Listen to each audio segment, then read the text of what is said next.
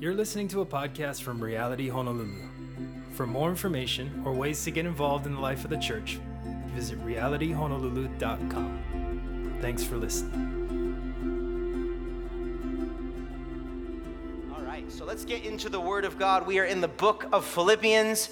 Philippians 1, 7 through 11 is our text today.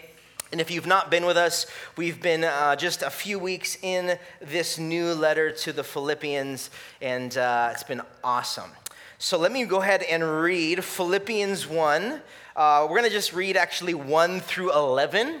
We're in 7 through 11, but for context's sake, we'll just read the introductory of the letter. So Philippians 1, 1 through 11 says this. Paul and Timothy, servants of Christ Jesus, to all God's holy people in Christ Jesus at Philippi, together with the overseers and deacons.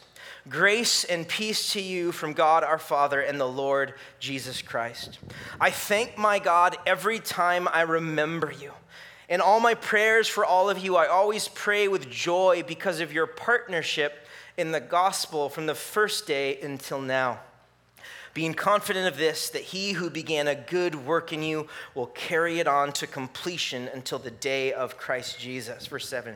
It is right for me to feel this way about you, since I have you in my heart. And whether I am in chains or defending and confirming the gospel, all of you share in God's grace with me. God can testify how I long for you with the affection of Christ Jesus. And this is my prayer, that your love may abound more and more in knowledge and depth of insight, so that you may be able to discern what is best and may be pure and blameless for the day of Christ, filled with the fruit of righteousness that comes through Jesus Christ to the glory and praise of God. This is the word of the Lord. Let's pray. God, we thank you for what you're doing in our midst. We thank you that you've given us your word that's God-breathed and God-inspired. And we take it as complete truth. And we know that the grass withers and the flower fades, but the word of the Lord stands forever. And God, we can stand upon your word as truth. We can trust the foundation of our lives into it, and as today, as we read it, we pray that we would receive it as your word to our church. And so, God, would you help us to become more like you, Jesus? We love you, give you this time, anoint our time. I want to be your mouthpiece, Father. Speak through me. In Jesus' name, amen.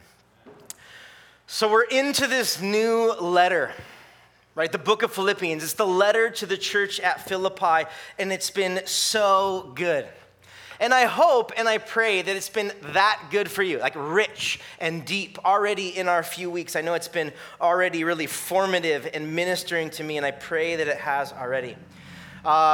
It's been 2 weeks, and we've gone through 6 verses. So on average, 3 verses a week, going really slow. We're getting kind of crazy today. We're doing 4 verses. So saddle up. We're getting crazy. But here is what's happening.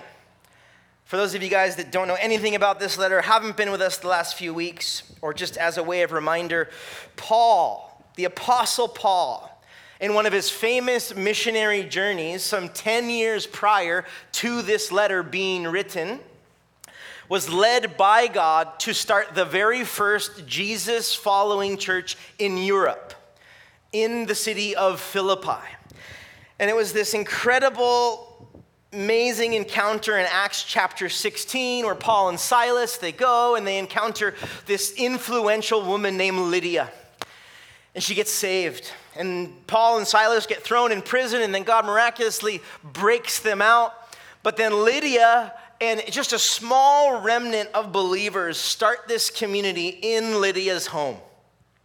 And it's this real intimate gathering. It's this powerful, transforming work of God happening in the city of Philippi, this small little church plant in Lydia's house.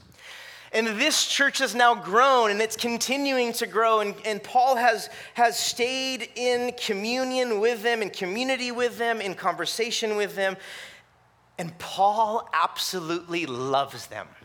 Like, he loves them so much. There's a strong tie to them. There's a special place in his heart for them. And the church in Philippi is absolutely his ohana. It's his family. These are his people, and he loves and cares for them deeply. And throughout the letter, we'll see this, and we'll learn of it even today. But that happened in Acts chapter 16. The first church in Europe was established in Philippi. Fast forward 10 years from then, and Paul now is finding himself arrested for doing what he's been doing the whole time. He's been going and he's been preaching the gospel. And people are getting saved, and God's radically using him, and he's a church planter. This is the Apostle Paul. What he does is he plants new churches. He raises up leadership, as once they're good, even if they feel like they're not good, he keeps going. He's radical, and he's been going on these missionary journeys, and finally he's in Jerusalem, and he gets arrested for going for it, preaching the gospel, and he's now brought from Jerusalem all the way to Rome, and he's in prison. He's in prison for preaching Jesus, for doing all that he's been doing, and he's penning this letter to the church in Philippi. I would say to his favorite group of people. If he has favorites, this is his favorite church in the city of Philippi. This church has been growing, it's lasted, and Paul opens up this letter with a deep sense of gratitude for them. Right? It even says in the first few verses that every time I think about you, I thank God for you. That's not always true of people, right? When we think of people, we don't always thank God for them. We think about a lot of other things. But Paul says to this group of people in Philippi, every single time that I think of you, I genuinely thank God for you. And if there's anything that we can learn from this relationship between Paul and the Philippians, this unique relationship, is the bond and the care they have for one another. And we'll see that in a little bit. But we'll see that this church has been a faithful, consistent source of support over the last decade for Paul. And if you know anything about Paul, he is crazy. I mean, the adventures that he's had with Jesus, no one can compare to. I mean, the stuff that he's gone through, the people that he's offended. I mean, nobody likes Paul. Nobody does. And Paul is like this nonstop, can't wait, going for it, unstoppable force, running everywhere, don't hear from him for a little bit, just crazy guy. But God is using him so mightily. But through all of that, the church in Philippi has been right there, supporting him, cheering him on, financially supporting him, giving him rest, giving him encouragement. Like they're for Paul. When many others, if not almost everyone else, has left Paul's side, the church in Philippi has not. They have remained. And in verse 5 last week, it says that Paul says that they've been partners with him in the gospel. Meaning they've been yoked with him. They're unified with him of one mind and one accord when it comes to seeing the gospel go forth in the world. They haven't lost the sense of how they got started, right? They got started by this radical move of God in their city, and they've continued to be of that one heart and one mind with Paul in the pursuit of the gospel. And this letter is written out of a deep source of gratitude for their support, their encouragement, and their togetherness. And there's incredible mutual respect, love, and care. They're like soldiers that have fought in the trenches, in the foxholes next to each other. And when others don't understand, when others don't compare, like you can't know what we've been through, this church in Philippi has suffered greatly for the gospel. They've encountered incredible opposition and incredible suffering, and so has Paul. And so they've bared the burden of following Jesus together, and they've shared in the advancement of the gospel. And they're still together more than a decade later. And unfortunately, we don't see that much today. Right? Long-term trust, love, and care in relationships, especially in the church and the broader body of Christ, is something that's very rare today. And that's what we're going to be speaking into. We're going to be speaking into this relationship that Paul and the Philippians had and how we are to function in our relationships, in our church, and in the broader body of Christ. And Paul, what he says here, he says, it's right for me to feel this way about you. because of what you've done, because you've been by my side. I'm not crazy. I'm not blowing smoke. I love you. I'm thankful for you. You're in my heart.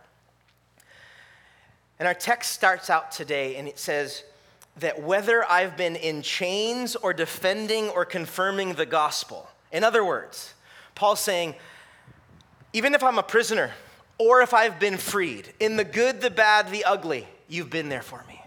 My circumstances, the distance, what I've been through, what I am in, has not changed our relationship. It hasn't changed your love for me or your support for me. And what Paul goes on to say, he says that you have shared God's grace with me. I love you. I'll never forget what you've done for me. And we've shared God's grace together. See, he understood it. They understood it, that all that's happened is by grace and done for grace. If there's anything we know about Paul is a guy that understands the grace of God. Paul would be the first one to tell you, he does tell us, that he was the chief of sinners. He was the worst human. He persecuted the church. We saw that the first week. He was the worst of us, and God's grace, God's undeserved gift upon his life, rescued him and saved him. And Paul has never forgotten that. If there's one thing, Paul's good at a lot of things, but if there's one thing, is Paul is reminded daily of the grace of God. That nothing that he's done, nothing that he's doing is anything out of his own strength. It's all by God's grace and his power. And I'll be honest, we would be in such a better spot if we did that. If we just were to stop and reflect and remember what God has saved us from and saved us out of. I often say, you got to preach the gospel to yourself daily, and you need to be reminded of your testimony daily. What has God done? How far have you come? What did he free you from? Where would you have been if it wasn't for Christ? This is what Paul continues to do. He continues to remind them of, we've shared in God's grace together. Don't forget that. We've all shared in God's grace, all that we've been through, the suffering, the praise reports, the prayer requests, the good, the bad, and the ugly, it's all been by God's grace. And he says, God can testify how I long to be with you. Meaning I just so care. You guys have been there so much. If there's anything we can learn from this, is this strong example of how the body of Christ is to function. It's not unique that we're in the book of Philippians. It's not by coincidence, and it's not by coincidence that Paul is making such a big deal about how the church ought to function. And especially because Reality Honolulu, we are a new community. We are a new church plant. We're a year old. We're babies still. This is all new, and all these relationships are new. And what God wants to do, there's so much more to come. He's just started. And so what we need to do is to look at this, and there's three things we need to get out of it. There's three things we need to strive for and pray into our church. Number one is that we need to be unified. We have to have a unity in this community. Number two is that we need to be committed to each other in this community. If you're in this community, we got to be committed to it. And number three is that we need grace to do it. We can't just try harder and be nicer on our own. We need the grace of God in order to be unified and to be committed. So what I mean by unity is what I want to do is I want to actually first speak to Reality Honolulu's and every Christian's relationship to the broader body of Christ. As Christians, and as Reality Honolulu, we need to strive. We have to strive for this to be our goal. We have to want this. And we need to try for it, to be unified with the broader body of Christ. And as a church, we have to endeavor to forgive where we came from and work through our differences. We have to. We have to want it, and we have to strive for it and not just talk about it. This is great. This is awesome what God's doing. It's just a piece of his body. This is one local expression of the broader body of Christ that he cares and loves just as deeply for. And we have to strive to be unified with the broader body of Christ. And yes, I'm talking about people in churches with different theology, and different liturgy, and different emphases. And like churches that are hip and not hip, and are like really Pentecostal and really not, and like kind of preach the Bible and kind of don't. You guys know what I'm talking about. Like, the reason why you're in this room is because you probably came from somewhere else. So listen up. Churches on this island have become somewhat like neighborhoods here or high schools here. I'm not from here. I don't know if you know that. But one of the first things I picked up on when I moved here was when I saw, people interact, locals interact, was people ask, where did you go to high school? That was like one of the first questions asked. I'm like, why does that matter? But I've learned there's so much attached to the high school you went to. There's so much attached. They know, pretty much like you say one thing, you're like, I know everything about you. You're like, whoa, what do you mean? Well, you went there. So I know how much you have, how much money you have, what your family's like, what you had to go through. I know everything. It's kind of a thing here. It totally is. Same thing like neighborhood, where are you from? I go, oh, okay. Like it's all perception. It's gone. Good, bad, or the ugly, you're gone. Same thing with it's not only here, but it is a thing here. If I say church's name, you're like, automatically, a couple words come to mind. Automatically, that church is known for this. Whether it's true or not, you got it. Here's the deal. The kingdom of God is so much more than reality. New Hope, Hope Chapel, Calvary, name it. A lot of churches here. The kingdom of God is way bigger, and we get so caught up with the this and what that is and the connotation and the perception. All of a sudden, we just take this beautiful kingdom and we just chop it up. God is so much bigger than labels and divisions that we create. And we have to be a church. We have to. We have to be a church that navigates unity amongst differences.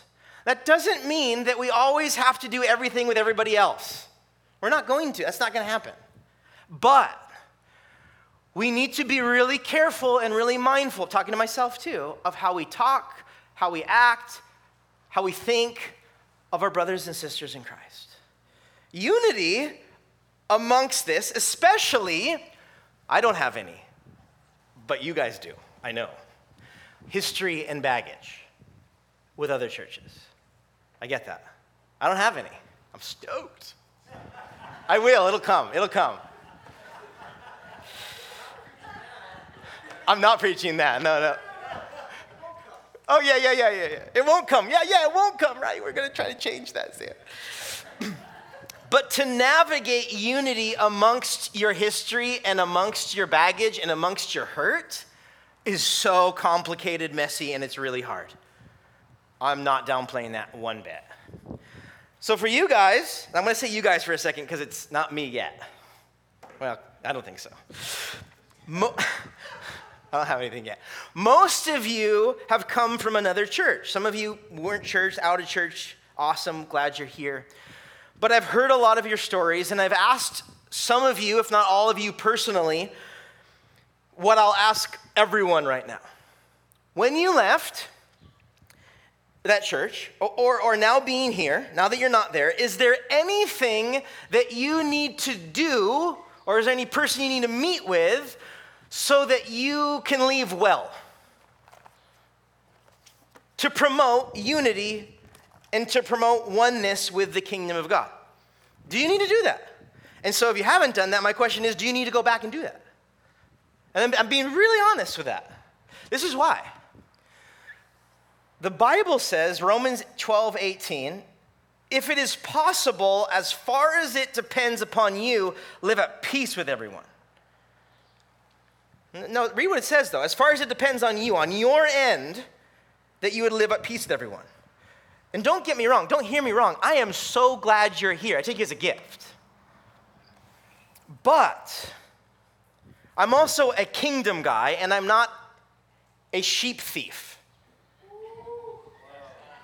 Bible talks about like believers as sheep, and so as shepherds, you have this joke like, you start a new church, you're going to steal sheep from other churches. It's like a thing. And I'm not that. Absolutely not. And so I've actually like gone to some of your pastors and just have been like, hey, like, are you good? Are we good? I got people from your church coming. Do you want any of them back? For one, what'd you give me? Why are they here? Not to gossip, but to shepherd you well, to shepherd them well, so that we can try to be unified. Amen. Amen. So the question is, like, and this is true the rest of your life in church. If you change churches, did you leave well? On your end, as far as it depends upon you. And trust me, like, I've heard every bad story under the sun of what a church or a pastor has done to people. It's horrible. And I'm sorry about that. And I understand that sometimes there's not a chance, or you can't reconcile, or you tried, or it's just too damaging, or too whatever, and I get that. But I just want to sit for a second, and even though it's not fun and you don't want to, I want to challenge us as a church to start well. Like, start this well. Starting well means leaving well. Don't just jump in before things are unsettled. Because let's be honest, like, I'm new here, but it's not hard to figure out. This is a small island and a small community. And the Christian community is about, like, feels like 10 people. If already Hawaii has like 1 degree of separation, Christianity has no separation. Like, everybody knows everything about everybody. It's just, I'm singing to the choir. You guys know that. But God's heart in all of that is for us to remember our partnership with these other churches, with our brothers and sisters in Christ. We're yoked together. Christ is our common ground. Yeah, there's a lot of differences. I get that. But Christ is our common ground, and there may be real drama and real differences, but God's heart, and it will always be God's heart, is unity when it comes to his kids. The last thing God wants are his kids to be disunified. There's enough against Christians. There's enough against the church. It's called the devil. It's called the flesh. It's called the snares of the world. There's enough against us. We need, as the church, to strive for unity. Psalm 133:1. You guys know this. Behold how good and pleasant it is for brothers to dwell together in unity. And so let's take Paul's unity with the Philippians as an example. And Reality Honolulu, let's endeavor to be unified with the broader body of Christ. Amen? Amen. If you need some counseling later how to do that, happy to talk to you. Oh boy, just spilled my water. No problem. All good. Number 2, unity. Number 2 is commitment. So now I want to speak to us that call this home. We just talked about the broader body of Christ. Now I want to speak to just those of you in this room that are like, this is my church. It's my home church. This is where I go. I'm committed here. I'm going to speak to us that call this home, call Reality Honolulu your church, amongst these relationships. Like that you've just met, that you just did the meet and greet time, that you have in your Ohana groups, that you serve together, whatever it is. These relationships, these new relationships we all have. We need to be committed to these relationships as long as God is calling this home for you. If God's calling you to go somewhere else, cool, just leave well. Thank you. God bless you. So as long as this is our church, we need to be committed to our church. If God's calling you elsewhere, what do? Just leave well and go. Do you know what I mean? Like, I hope you don't go, but if God's calling you to go, then go. I want you to go where God calls you to. But now, it's the honeymoon stage. Like we're a church plant, everything's new and fresh and exciting, and it's different and everything's new. It's like the honeymoon stage of your marriage. Like, this is awesome. There's not a whole lot of drama. Well, there's a little bit, but not too much. But you know how it goes. Like, as time goes on, drama will happen. If it hasn't already, it will. And if you didn't know this, like, the devil's greatest tactic is to turn the church on each other. If he can do that, he can wreck what God's doing, and he can make us all ineffective in the world. It's actually his best plan. His best plan is to cause disunity in the church. It's the most effective strategy for the devil against God's kingdom. And so for one, you just need to know that. Like, when drama happens between you and someone else in your church, leadership, whatever it is, just know, okay, be careful. Regardless if it's like 100% real, just be careful.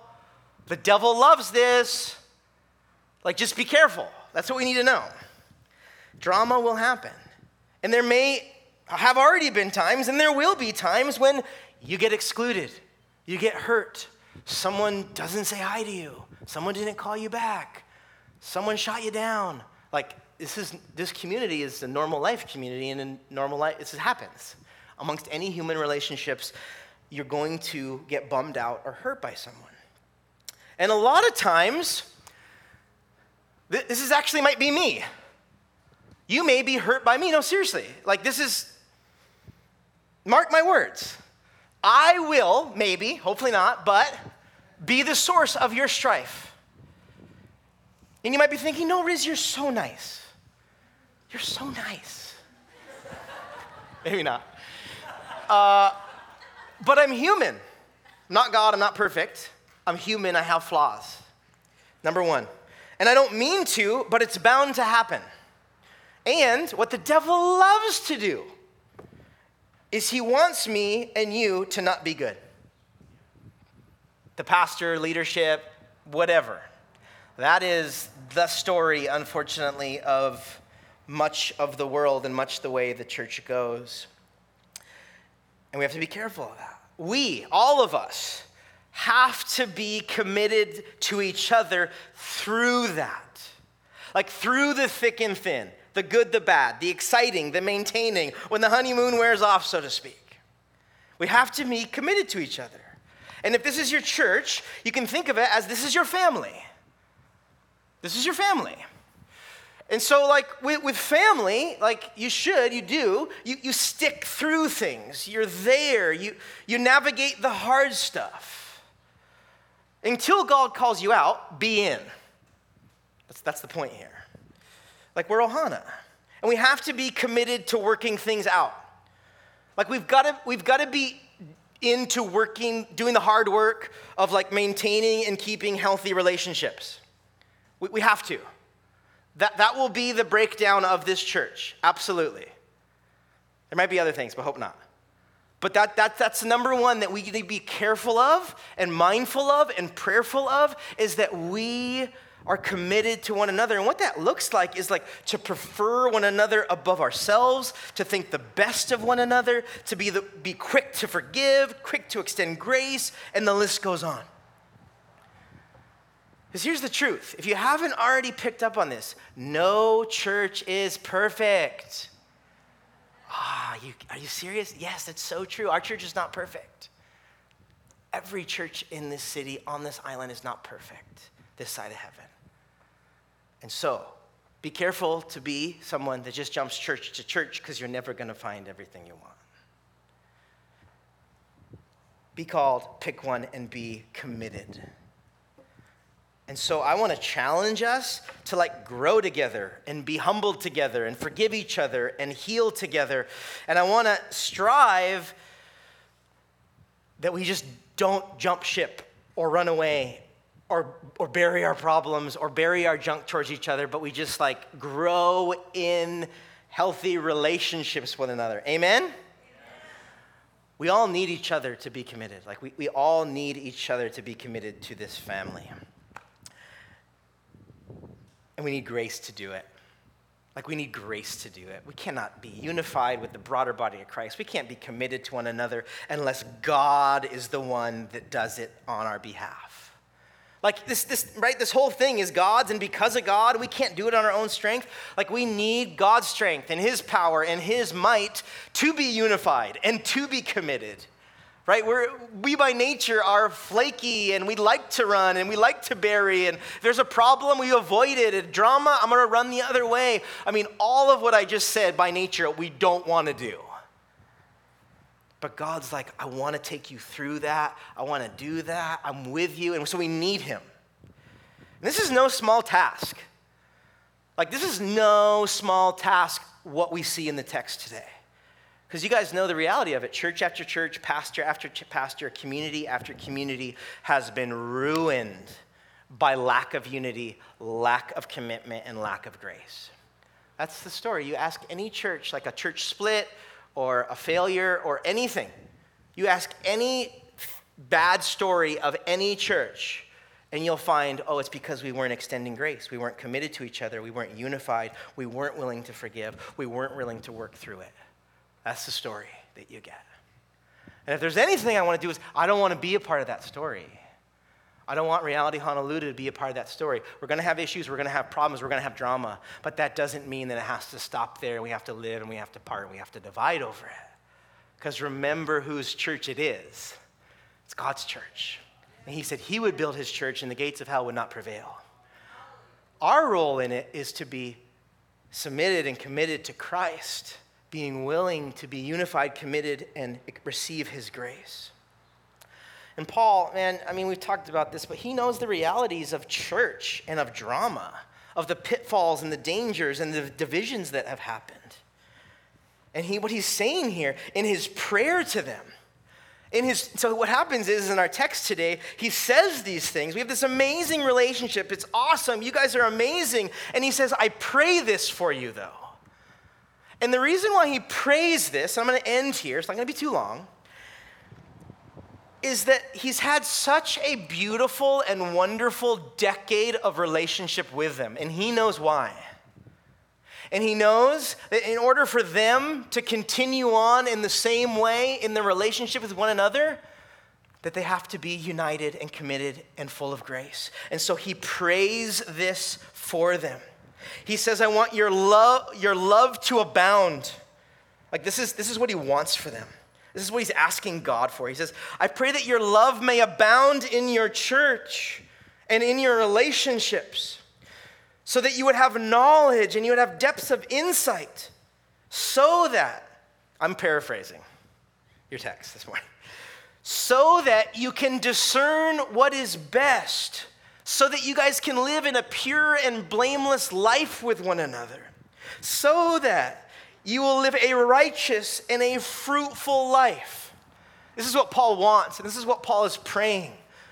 I pray that love would abound in your midst, that you would have wisdom and knowledge of how to live in a pure and a blameless life, that your life would bear fruit and it would be righteous, meaning like your lives would become more like Jesus's. And then he says, all of this, though, comes by being strengthened by God. He says the only way you're going to do this is if you're strengthened by God. So I'm praying that you're strengthened by God. And then he says, this is the reason why we do it.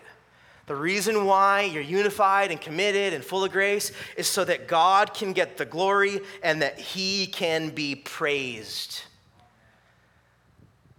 Paul understood that as the church, we're the bride of Christ. And what we do here is supposed to mirror, is supposed to witness to the world God's relationship to us. The greatest witness that the church can have is its community, is the way in which we forgive each other and love each other and meet needs. And it will show the world better than anything that comes out of your mouth, God's love for the world. And reality, we need to pray this for us. Not only a reality, the church, every church, the body of Christ needs to pray this, that we would let love abound in our church. Paul, I'll end with this. also wrote a letter to the church in Rome, where he is right now. And he has an exhortation on how they're supposed to live. Romans chapter 12, Paul writes this. It's very similar to what he's praying for the Philippians. He's telling the church in Rome, he's telling us as Christians how we ought to love and treat one another. He says this: love must be sincere. Hate what is evil, cling to what is good. Be devoted to one another in love. Honor one another above yourselves. Never be lacking in zeal, but keep your spiritual fervor serving the Lord. Be joyful in hope, patient in affliction, faithful in prayer. Share with the Lord's people who are in need. Practice hospitality. Bless those who persecute you. Bless and do not curse. Rejoice with those who rejoice. Mourn with those who mourn. Live in harmony with one another. Don't be proud, but be willing to associate with people of low position. Do not be conceited. Do not repay evil for evil. Be careful to do what is right in the eyes of everyone. And the verse we read previously, if it is possible, as far as it depends upon you, live at peace with everyone. Reality, let us strive for this. Let us pray this in right now. And let us be challenged to be united, committed, and full of God's grace. Amen? Amen. Let's pray. God, thank you. Thank you for your goodness. And God, we thank you for your church. God, we thank you that this is yours, that you are the chief shepherd, that we are your sheep. And God, we're the first ones to admit that we make a mess out of your church, and we're sorry. But God, we want to start afresh. We want to commit and submit this community to you, this local expression as Reality Honolulu. We want this to be your church for your glory and your good. And so, God, would you help us? There's no way that we can overcome this stuff without you. There is no way, God, that we can work through hard relationships without you. God, I pray that love would abound in our church. I pray that you would fill us with wisdom and insight of how we ought to live and how we ought to live with one another. God, I pray that each of us would continue to become more like Jesus. And so that in community, we're treating each other more like you would treat us. And God, we pray that we do all this by the power of the Holy Spirit, that the same Spirit that raised Christ from the dead, that dwells in us, that you would help us to do these things. Because we want all of what we do, even our interpersonal relationships, to give you glory. And so God, we need grace for this. It's all by grace. And so God, would you do that now? We thank you. We pray this in Jesus' name. Amen.